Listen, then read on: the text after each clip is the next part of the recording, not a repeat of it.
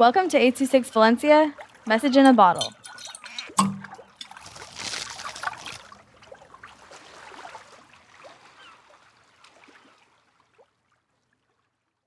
Social Media and Our Health by Rana with 826 Valencia. On June 2020, summer starts. I woke up at 8 a.m. laying in bed with the only thought of what am I going to do today? I laid in bed full of my stuffed toys, my comfy blankets, and pillows surrounding me. I slid my hand under my pillow and took out my phone. Opened Instagram like we always do to check our messages or any notifications. That was also when TikTok came around as the most used app that year. I remember laying in bed all day, scrolling through my social media apps, especially TikTok.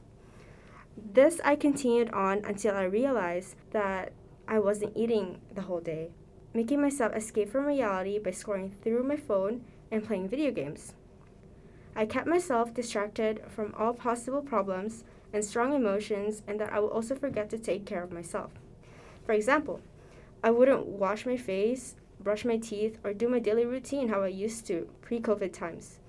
I do remind myself to do a self-care on daily, but I would end up not doing it since I forgot about it and tend to be lazy since I got nothing to do. I had a lot of alone time at home since my parents work every day and I'm the only child, so I don't really have anyone to talk to at home other than my friends I talk to online. I also spent a lot of time reflecting and thinking about how I was feeling a lot of strong emotions about myself, my mental health going down, and also about how school was online, which really affected my mental health the most, and was struggling on my classes and organizing my time, such as planning. However, I did like my alone time, and I didn't mind at all, as I would call myself as a homebody. I realized that social media was honestly not bad, but also bad in some ways.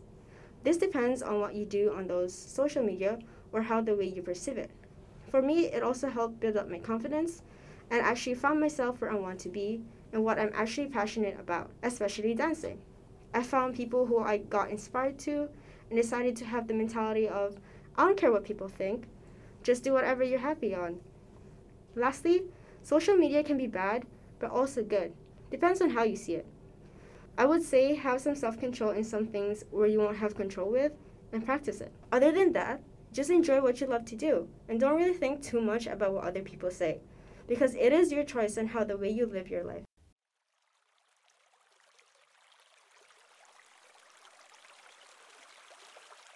I26 Valencia is a non-profit organization dedicated to supporting under-researched students with their writing skills and to helping teachers inspire their students to write.